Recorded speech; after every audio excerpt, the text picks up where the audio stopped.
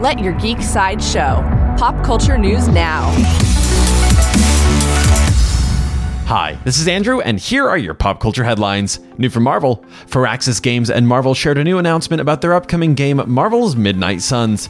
They have delayed the game for a second time for an undisclosed period. There is no further news about Marvel's Midnight Suns at this time.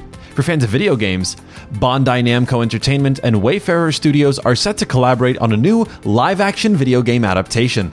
According to The Hollywood Reporter, the companies are set to create a Pac-Man film inspired by the classic arcade game.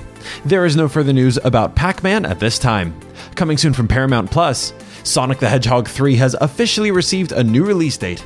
The announcement was made with a GIF of Sonic, Tails, and Knuckles standing side by side, ready to fight.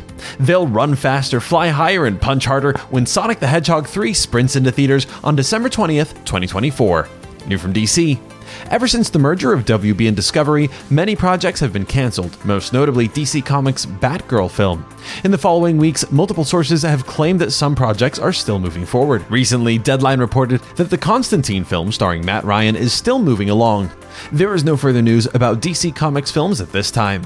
This has been your Pop Culture Headlines, presented by Sideshow, where pop culture is our culture. For any more ad-free pop culture news and content, go to sideshow.com/geek. Thanks for listening, and don't forget to let your geek side show.